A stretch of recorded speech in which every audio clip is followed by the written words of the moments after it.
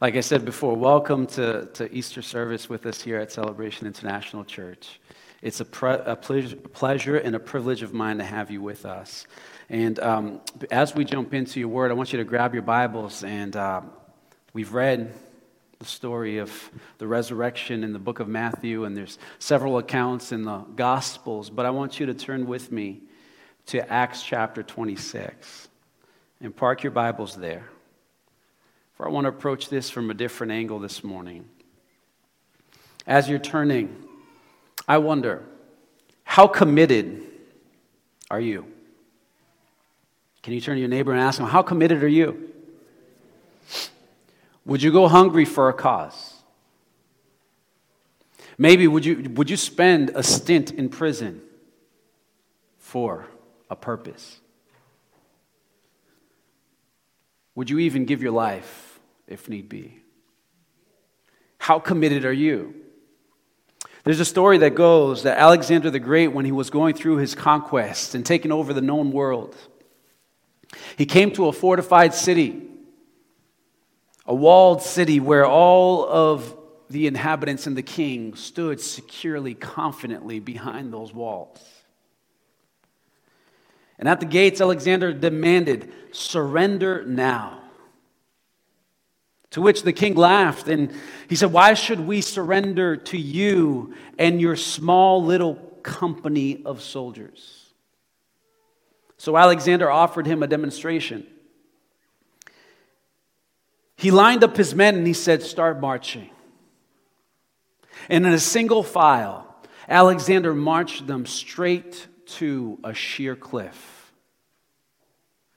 And to the king's silent awe, to his shock and horror, he watched as man after man plummeted off that cliff towards their death.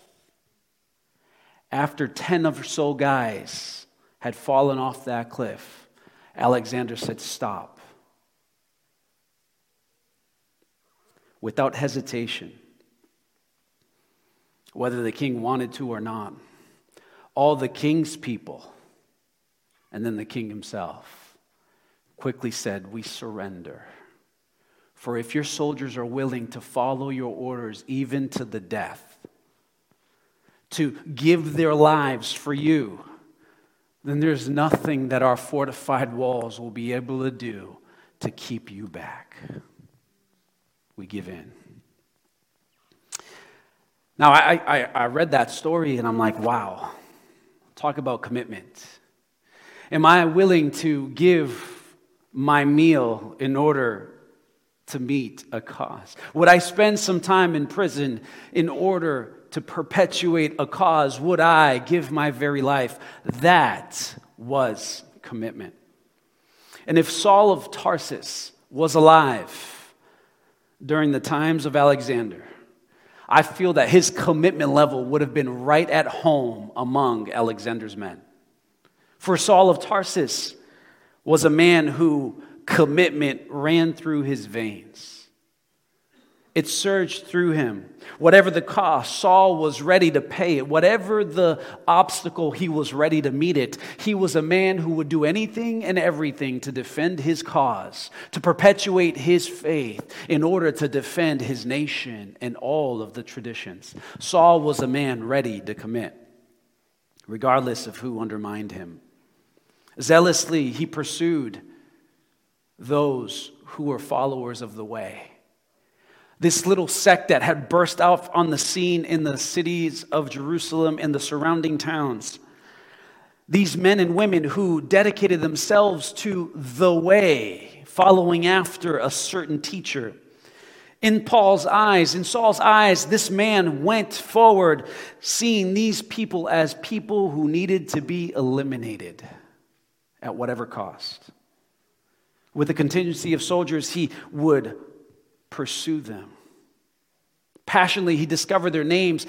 With earnest, he went and found them in their homes, and he would burst in and, with pleasure, bind up every man and woman who were given credence, given their name, perpetuating and saying the name of this rabbi and sharing his teachings. He would drag them off in chains, bound for prison. Many times he had them whipped, the 39 lashes, so much so that these men and their backs, their women, these backs were ripped to shreds.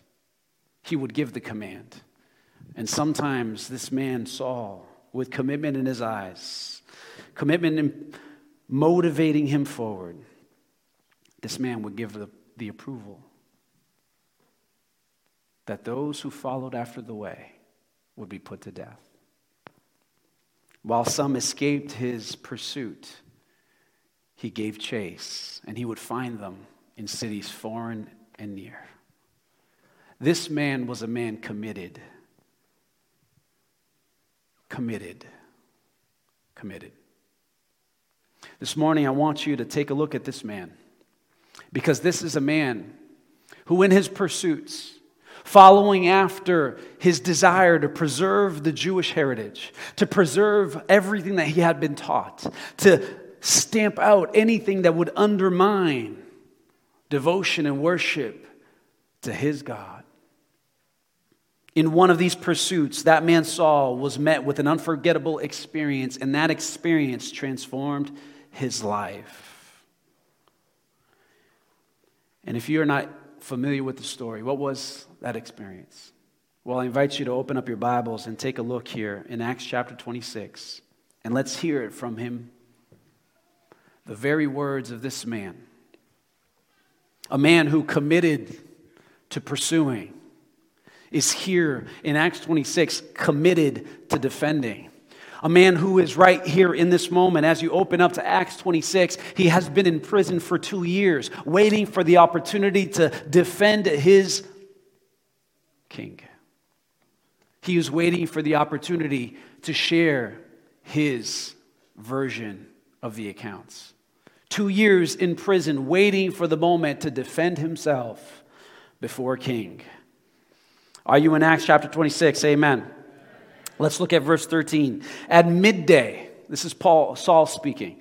At midday, O king, along the road, that Damascus road, I saw a light from heaven, brighter than the sun, shining around me and those who journeyed with me. And when we had all fallen to the ground, knocked off their horses, I heard a voice speaking to me, saying in the Hebrew language, Saul, Saul, why are you persecuting me? Can you imagine the scene? A man so committed to pursuing all those who would undermine his God, and now on his way to carry out that mission full of vengeance and passion, he's knocked off his horse to hear the very words of God say to him, Saul, Saul, why are you persecuting me? Verse 15, so I said, who are you, Lord? And he said, I am Jesus, whom you are persecuting. Father, I thank you for your word, that although you were put in a grave, you did not remain in the grave, but you came back to life. You were raised among the dead, that you may proclaim the life-transforming message of the gospel. Lord, I thank you for your power and your praise. In Jesus' name, amen. Amen. That encounter on that Damascus road that Paul here speaks before King Agrippa, that he recounts here and in 2 other cases in the book of Acts. Acts chapter 9 being the first time, the encounter, the moment. That very encounter, it altered the trajectory of Saul's life to the point that we don't remember him today as Saul, the persecutor, but we remember him as Paul, the apostle, the promoter of the gospel. We remember him as one of the men who wrote the majority of the New Testament. We remember this man not as the one who brought death to those who love Jesus, but the one whose words brings life as he points us to the Messiah. This man was so marked by that encounter. That afternoon, it marked his life, that he surrendered it all to Jesus. And in his writings, he would go on to say one day that if Jesus has not risen from the dead, then Christianity and the Christian faith is worthless. It's a worthless waste of time, and you're better suited becoming a seeker of pleasure. Go read Corinthians chapter 15 and onwards. If Jesus is not risen, then he is only a dead Jewish teacher who is good to nobody. He is no Messiah. He is no Savior. He is no Redeemer. He would only be a mere man and not the Savior of man if he were not risen. But somebody today, can you give God a praise that he is risen? He is risen, and there is evidence upon evidence by which we can stake our faith on that claim. And I'm here this morning to share with you from the perspective of this man, Saul of Tarsus, a man who became Paul the Apostle, just a few evidences to that incredible claim and reality that Jesus Christ is alive. So I want to leave you with these evidences. And the whole goal and purpose of this morning is I desire, I yearn for, I hope that each and every one of us here this morning, whether we've known the Lord or have encountered church and we've been in a service such as this, if this is our first Easter service or the service that we can't even count the number because we've heard this message again and again, my hope is because of the evidence of the resurrection of Jesus, that you should respond with trust and surrender to his claims. That is my hope this morning. There is solid evidence for the resurrection of Christ. And I want to share 4 of them with you this morning from Paul's perspective. How would this man, Saul of Tarsus, how would he have grappled with this? How did this man go from that experience on that Damascus road and reconcile all that he knew and all that he lived and how life had been for him prior? How did this man become who he has now become? Well, the first piece of evidence that I want us to consider from Paul's perspective is that prophecy shows him risen. Prophecy shows Jesus risen. The Jewish scriptures prophesied again and again throughout all the Old Testament that the Messiah would be killed, but that he would be raised from the dead. Consider how Saul would have studied these prophecies and grappled with these prophecies. If you look in chapter 26 of the book of Acts, he goes on to talk about his pedigree. In verse 4, he says, "The Jews all know the way that I have lived ever since I was a child. From the beginning of my life in my own country and also in Jerusalem, they have known me for a long time and can testify if they're willing, that according to the strictest sect of our religion, I lived a Pharisee." Saul was a man who was versed in the scriptures. He knew the Torah. He knew the Old Testament prophets. He read them. He memorized the scriptures. He understood them. He would meditate upon them day and night, as King David said was his pleasure. Day and night I meditate on your word. Saul was a man not ignorant of the word, but he would have meditated. Not only that, Saul is said to have studied under one of the best teachers of the day, the Rabbi Gamaliel in Jerusalem. Like his many teachers, Saul would have wrestled with these scriptures and seen these scriptures and looked for their fulfillment, and he would have seen them again and again. And unfortunately, though, like his many teachers, I feel like Saul was fixated too much on a political Messiah, that the thought of a suffering Messiah was way too heinous for him to comprehend. Like many who searched the scriptures and saw that it was clear as day there again and again, they just could not accept the fact that this Messiah that was to come would be one that would come through suffering. For instance, let's consider a passage that no doubt was very near and dear to the Apostle Paul, or at this point in time, Saul of Tarsus. If you look at Isaiah chapter 53, for instance, look at the beauty of these words, but yet the scandal that's within them. How could this be the Messiah? Isaiah wrote this, "Surely he has borne our griefs and carried our sorrows. Yet we esteemed him stricken, smitten by God and afflicted. But he was wounded for our transgressions. He was buried for our iniquities. The chastisement of our peace was upon him, and by his stripes we are healed. All we like sheep have gone astray. We have turned every one to his own way, and the Lord has laid on him the iniquity of us all." Laid upon who? Him, the Messiah. "He was oppressed and he was afflicted, yet he opened not his mouth. He was led as lamb to the slaughter. And as a sheep before his shearers is silent, so he opened not his mouth. He was taken from prison and from judgment. And who will declare his generation? For he was cut off from the land of the living. For the transgressions of my people he was stricken. And they made his grave with the wicked, but with the rich at his death, because he had done no violence, nor was he any deceit in his mouth. Yet it pleased the Lord to bruise him. He has put him to grief. When you make his soul an offering for sin, he shall see his seed. He shall prolong his days, and the pleasure of the Lord shall prosper in his hand. He shall see the labor of his soul and be satisfied. By his knowledge, my righteous servant shall justify many, for he shall bear their iniquities. Therefore I will divide him a portion with the great, and he shall divide the spoil with the strong, because he poured out his soul unto death, and he was numbered with the transgressors, and he bore the sin of many, and made intercession for transgressions."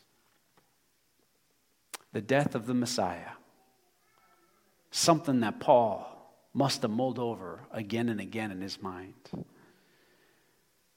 It's so clearly seen here. It's so clearly seen in the other prophets. It's seen in the Psalms. And obviously this idea of a suffering Messiah, it has to come to pass. Because if it does not, how else would he be raised from the dead? How else would he ever see the result of the anguish of his soul and be satisfied? There had to be a suffering if satisfaction was to come. In his sermon on the day of Pentecost, which if we stop and consider, it was during a time of a feast, and every devout Jew had to be there in the appointed times for the several feasts that would happen in Jerusalem. They would come from far and wide to be there to celebrate the Passover, to celebrate so many of the festivals. And Paul, undoubtedly being a Pharisee of Pharisees, was there on that day. Stop and consider Paul as he's mulling over the Old Testament prophets, as he sits there and probably is within earshot of even Peter on the day of Pentecost, who cries out and preaches the good news of Jesus Christ, the risen Lord, and says on that day, quoting from Psalm 16, "For you will not leave my soul in Hades, nor will you allow the Holy One to see corruption." Peter insisted that David was speaking of the Messiah, of his descendant, the one who would come as a descendant of David, the seed of Abraham. The Messiah would come and undergo no corruption and no decay. Peter claimed that Jesus was in fact this man. That Jesus was in fact this man, and that the other apostles would witness to the fact that God had raised him from the dead. He is the one that the scriptures spoke of. And Saul, I can imagine him on that day, hearing the words of Peter and saying, "Hogwash, baloney. This uneducated Galilean has no idea what he's talking about. How is he connecting the dots in this way? No, my Messiah will come in riding strong, pushing out Rome. He will be victorious." Yet Saul couldn't comprehend it then. The simple message of the gospel. That Christ had to die for our sins. That he would be buried, but then that he would raise himself up again on the third day. What he could not understand that day, he fondly embraced later on in his life. In fact, he would come to see the simple message of the gospel, that all of it, according to 1 Corinthians 15, all of it was according to Scriptures. And he would testify to both those small and great as he stood in Acts chapter 26 before King Agrippa, his courtesans, and all the people that gathered to see this spectacle of this man Paul being tried. He says, saying no other things than those which the prophets and Moses said would come, that the Christ would suffer and that he would be the first to rise from the dead and would proclaim light to the Jewish people and to the Gentiles. Acts 26, 22 through 23. Jesus fulfilled the prophecies, became the evidence for him. That his death and resurrection, which was foretold hundreds of years before his life, and death. All of it came to make an impressive corpus of evidence for Saul, the persecutor. But it's not the only evidence that this man had to grapple with. See, Paul had to deal with something that was very true. He was a logical man. And here is the other piece that stands in stark contrast to everything he was told. That an empty tomb shows that Jesus is risen. There was this matter of an empty tomb that he kept hearing about and undoubtedly must have become a splinter in his brain. When Peter and the others had been proclaiming that Jesus rose from the dead, Saul and his cronies could not reconcile that reality. And in fact, they couldn't do something worse, something better. They couldn't produce a body. See, if you go back to the book of Matthew, in his gospel account, it tells us that instead the Pharisees, instead of squashing the issue, they argued. They argued again and again, and this is what it says, verse 11. Instead, they argued that the disciples had stolen Jesus' body from the tomb while the Roman guards were asleep. They bribed the guards, they paid them off, and they said, go and perpetuate this story. I wonder how long Saul allowed that line of reasoning to satisfy the questions bubbling up in his heart. How long before he spotted the holes in that logic?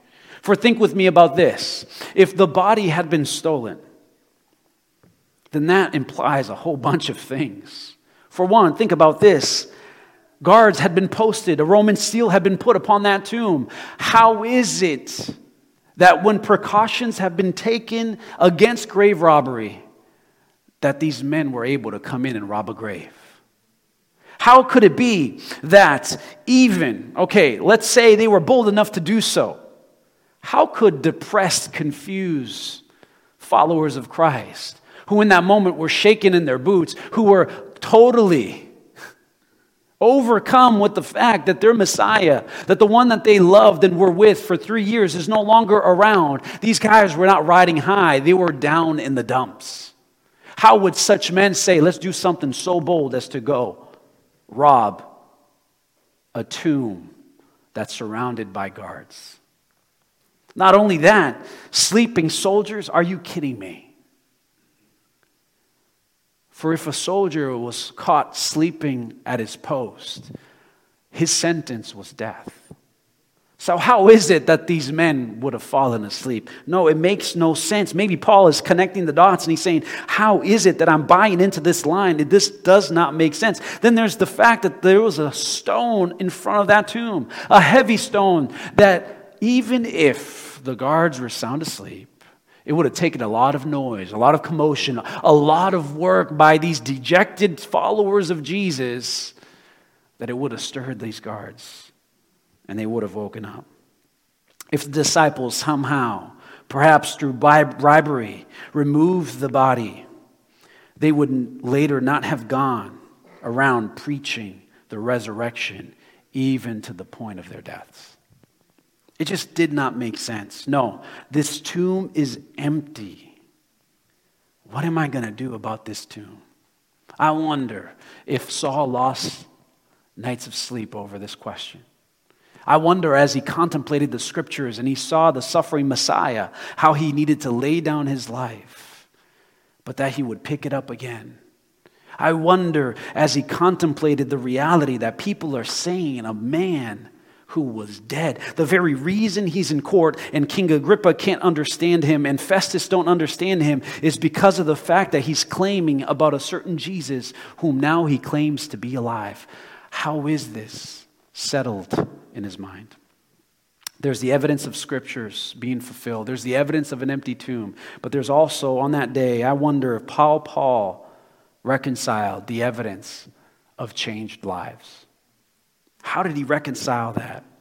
If Jesus' body had been stolen, regardless of by whom, the Pharisees, the followers, the soldiers, just some vandals, who knows? Then there's no way to explain the dramatic changes in the lives of men who used to be bound, who used to be afraid, who used to be timid in the face of opposition, and now these men are being transformed. How does this make sense? None of these men were expecting a resurrection, and yet now they are moving with such great power and authority. They all doubted the earliest reports. All of them ran. They ran to the tomb. The women didn't understand. The disciples didn't question. They questioned it. Thomas was saying, I don't believe this. All of them wondered, how is this possible? And yet these men became bold witnesses that if you read the book of Acts, you find them doing exploits. I wonder how many disciples Saul personally saw refusing to change their tune, even as he bound them in chains. I wonder how many of those faces popped up in his mind as he lay his head on the pillow. He would see them being flogged and beaten, and yet they don't change their tune. I wonder how it bothered him as he contemplated the image of a face he would never forget. That man, Stephen, from Acts chapter 6. Whom the Bible tells us Saul was there, giving approval, holding their coats. See, this man, Stephen, who was not even counted to be one of the 12 disciples, but yet this man spoke such incredible teachings and with such incredible authority, that as he was speaking before the Pharisees, it says that they contemplated his face as if it was the face of an angel. It came to a point as Stephen is preaching in Acts chapter 6 that Stephen goes and he says this man who wasn't a disciple, who didn't walk with Jesus the 3 years that he was around doing his ministry, this man Stephen looks up at all of the Pharisees and all of the religious teachers and he says this, you stiff-necked and uncircumcised in heart and ears. As your fathers did, so you do as well. They killed those who foretold the coming of the just one, of whom you now have become betrayers and murderers. How dare he say such a thing? This man who didn't walk with Jesus, who wasn't emboldened by Jesus, yet he's encountered something. He knows something that now he stands here to give us such a sharp rebuke. To which that was way too much. And the Pharisees couldn't hold that. They quickly picked up Stephen, dragged him outside, picked up their stones, and said, hey, Saul, hold our coats. And Saul gave approval as they started throwing the stones one by one. But as Stephen is in that moment, Saul with coats in his hands, I wonder if that scene replayed in his mind again and again. For just before the elders rushed upon Stephen, his face shined like that of an angel. And this is what Stephen says in that moment, Acts 7:56. Behold, I see the heavens opened, and the Son of Man standing at the right hand of God. The Son of Man standing at the right hand of God. As he sees this image before him, that image is shown on his face, and Saul is looking right at him, and he sees this man. And then Stephen says something incredible. As the stones are hitting his body and death is surely coming, he says, Lord Jesus, receive my spirit. Lord, do not hold this against them. I wonder if those words reverberated in his ears. How could it be that a man upon his death, that I was complicit in and I gave my approval, I was present for, I witnessed, how could that man endure to that point?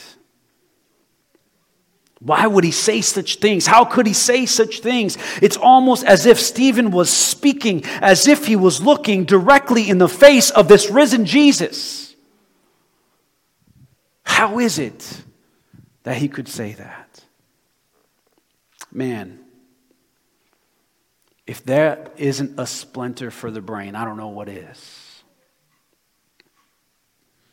But let's consider the fourth piece of evidence.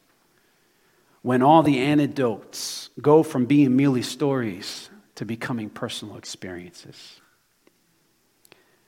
Acts chapter 9, he tells it for the first time. We find it there in the scriptures. Consider when everything became personal. The Bible tells us that the eyewitness testimonies show that he is risen. On the day as Saul was going to Damascus to fulfill his obligations and duties to persecute and pursue those who were of the way, to lock up believers and put prisoners in their cells who say that they follow Jesus, Saul is riding high on his mission, on his high horse, and he gets knocked down by a light that shines upon him. Stricken blind, he falls to his knees, and he hears a voice say, Saul, Saul, why are you persecuting me? A voice from heaven was none other than God himself. I am Jesus Christ, whom you are persecuting. What had once become just a story from other sources has now become an experience for this man. This Jesus whom people have claimed is alive is now standing before him, and he says, I am right here, alive and well. I'm not in that tomb. I've come out. The prophecy spoke about me. The people, others have seen me. And now, Saul, look upon me with your very eyes. I am here.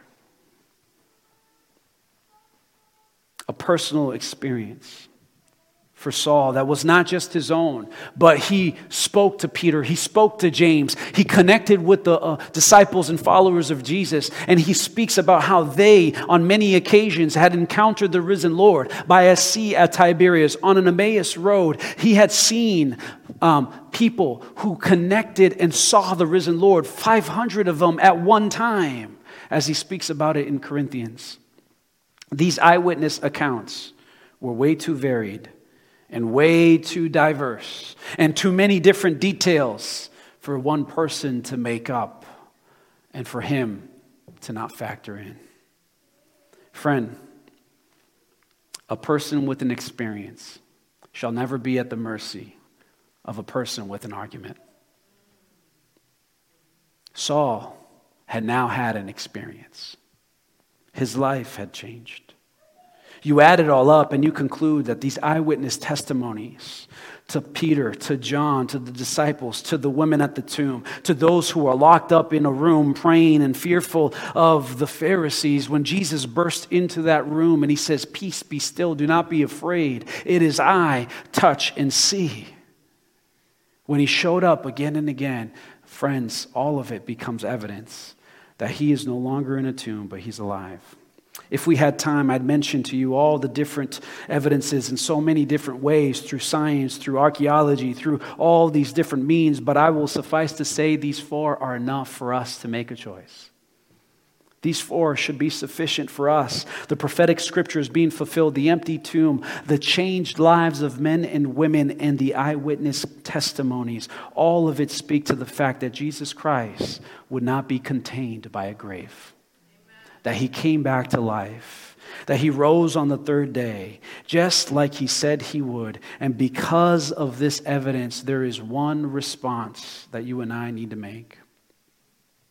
And that is this: you should respond. with trust and with surrender. The Easter story is great and it's beautiful. We can do our Easter egg hunts. We can have fun with family. But here is the truth. Every Easter is an opportunity for us to respond with trust and surrender to the resurrected Christ. Jesus made amazing claims while he was on earth. He said some pretty wild things. For instance, he who hears my word and believes him who sent me has eternal life and does not come into judgment, but has passed from death to life. He said, for this is the will of my Father, that everyone who beholds the Son and believes in him may have eternal life, and I myself will raise him up on the last day. I could go on quoting scripture after scripture of what God has promised through his Son, Jesus Christ, but here's the point. You should respond with trust to Christ's claims. What does it mean to believe in Jesus Christ? It means that you put your trust in him. It means that you anchor your life upon him. You trust his promises to be true. Just as you depend so often on other things, you have to depend upon him. You depend on him and what he did and how he accomplished what he did for you. If you do not trust in him, what are you trusting in?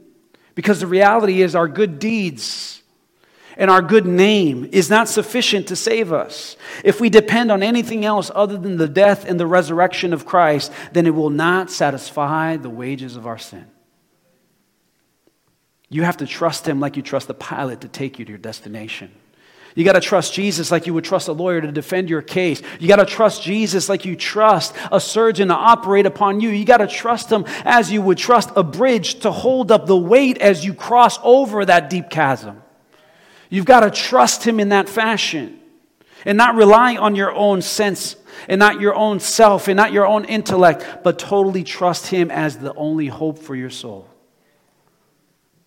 You should respond to Jesus with surrender. When Jesus appeared to Saul on that Damascus road, Saul said to him, Lord, what shall I do? To which Jesus says, arise, go into the city and you will be told what you must do. I love verse 8 of the book of Acts, chapter 9. Actually, chapter 22 and verse 8. He says, when Saul arose from the ground and when his eyes were open, he saw no one, but they led him by the hand and brought him into Damascus. That day, everything changed for this man, church. Everything changed for this man.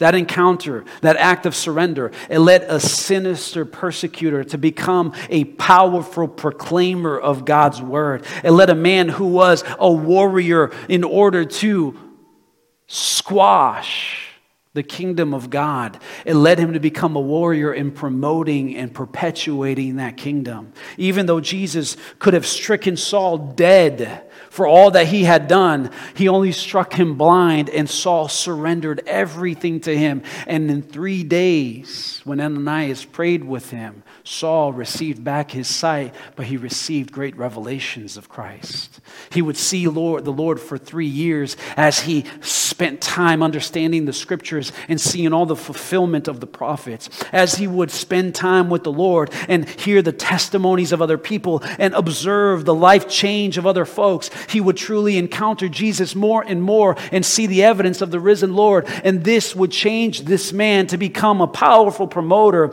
of the word, because I could have met God's wrath, but I found instead his mercy. Church, God wants to meet you with his mercy. Easter is about God showing us his mercy, where he says that I have come to reconcile you who have been lost and led astray, and I have been numbered with the transgressors so that you could have life. Jesus Christ is alive and well. How could he have responded any other way but responded to the abundant love that he received from Jesus? I, man who persecuted you, now become a man who has been set apart for you. How could it be? I ask you that question, how could it be? Because it is possible for us to walk in a different way. It's possible for us to not respond in the way in which Paul responded. In the very chapter 26 of the book of Acts, he is speaking at his trial to Festus, to King Agrippa, to a court of people. He speaks of what God has done for him. And there, in the midst of his testimony, there is other responses that come. As he proclaims the risen Lord and how Jesus is King and alive, those in front of Saul, who has now become Paul, they reject the message. For example, Acts 26 tells us that Festus, the Roman governor, said, Paul, you're crazy. You have read so much that it's made you crazy. You're a madman. But really, church, what I stop and I think about that, this man Festus, who had been hearing this thing, who needs to make a decision, who has for a while contemplated, this man is only speaking what is coming top of mind because there is something stirring within his heart. Conviction has grabbed a hold of him, and he does not want to lose face. And so he says, Paul, you're crazy. King Agrippa, on the other hand, tried to use humor in the midst of that testimony. And he says to Paul in verse 28, in such a short time, would you persuade me to be a Christian? Come on, Paul. You're speaking all these things, but you want me to be a Christian? Come on, man. King Agrippa, who Festus invited because King Agrippa is a relative of Herod the Great, is a Jewish man who knows the scriptures, who has been studying the word, who has been brought on by Festus as a consultant in order to lend some knowledge and credence to Festus in making his decision so that he does not send Paul to Rome to stand before Caesar without justification. King Agrippa, who knows very well the words that Paul is speaking, he responds with humor because he too does not want to surrender. Embarrassed in front of Festus, he senses the truth, but yet a man with such wealth and such power, a king, he does not want to surrender his life to the reality of Christ. And so he walks away from truth. In my experience, church, those who do not respond with trust and with surrender to the risen Lord, we're not lacking evidence. We're not lacking evidence to the fact that he is who he said he is. Just study this book and you'll find the fact that it is the most reasonable thing that we could do is surrender our hearts to Jesus. Rather, what we don't want to do is surrender control to his lordship. And that is the beauty of Easter, that Jesus has come and he's risen from the grave to be both Lord and Savior. And we can't have the saving if we won't have the lording. If he will not be Lord of our lives, we can't experience him as the Savior of our lives. What's irrational is us not responding to his abundant love. I'm going to invite you to stand with me as you contemplate the Apostle Paul. Years and years ago, this man had to come and grapple with the message of Easter. He had to reconcile it within his heart. And he did so. And I'm grateful for it. For he's given us such a testimony of God's grace and mercy. But he might seem a little far, a little distant, so removed from our lives today that we wonder, can God truly change a life?